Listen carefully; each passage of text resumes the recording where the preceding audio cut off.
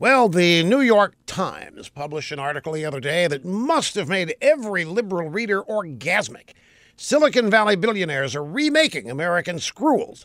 Some of them are offering grants to encourage innovation. Others, like Mark Zuckerberg of Facebook, are taking a more profitable approach. He's got software in 100 schools which supposedly puts kids in charge of their own learning and turns teachers into facilitators and mentors.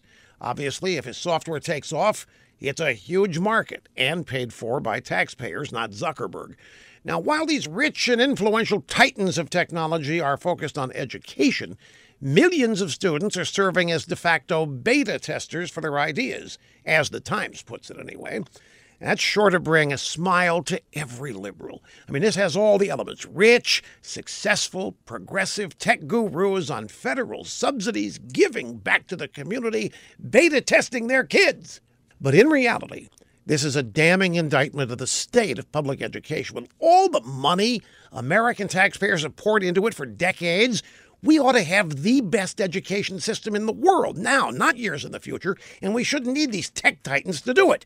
Instead, we have massive institutional failure, an education system that has been run into the ground by liberals and their unions in the first place.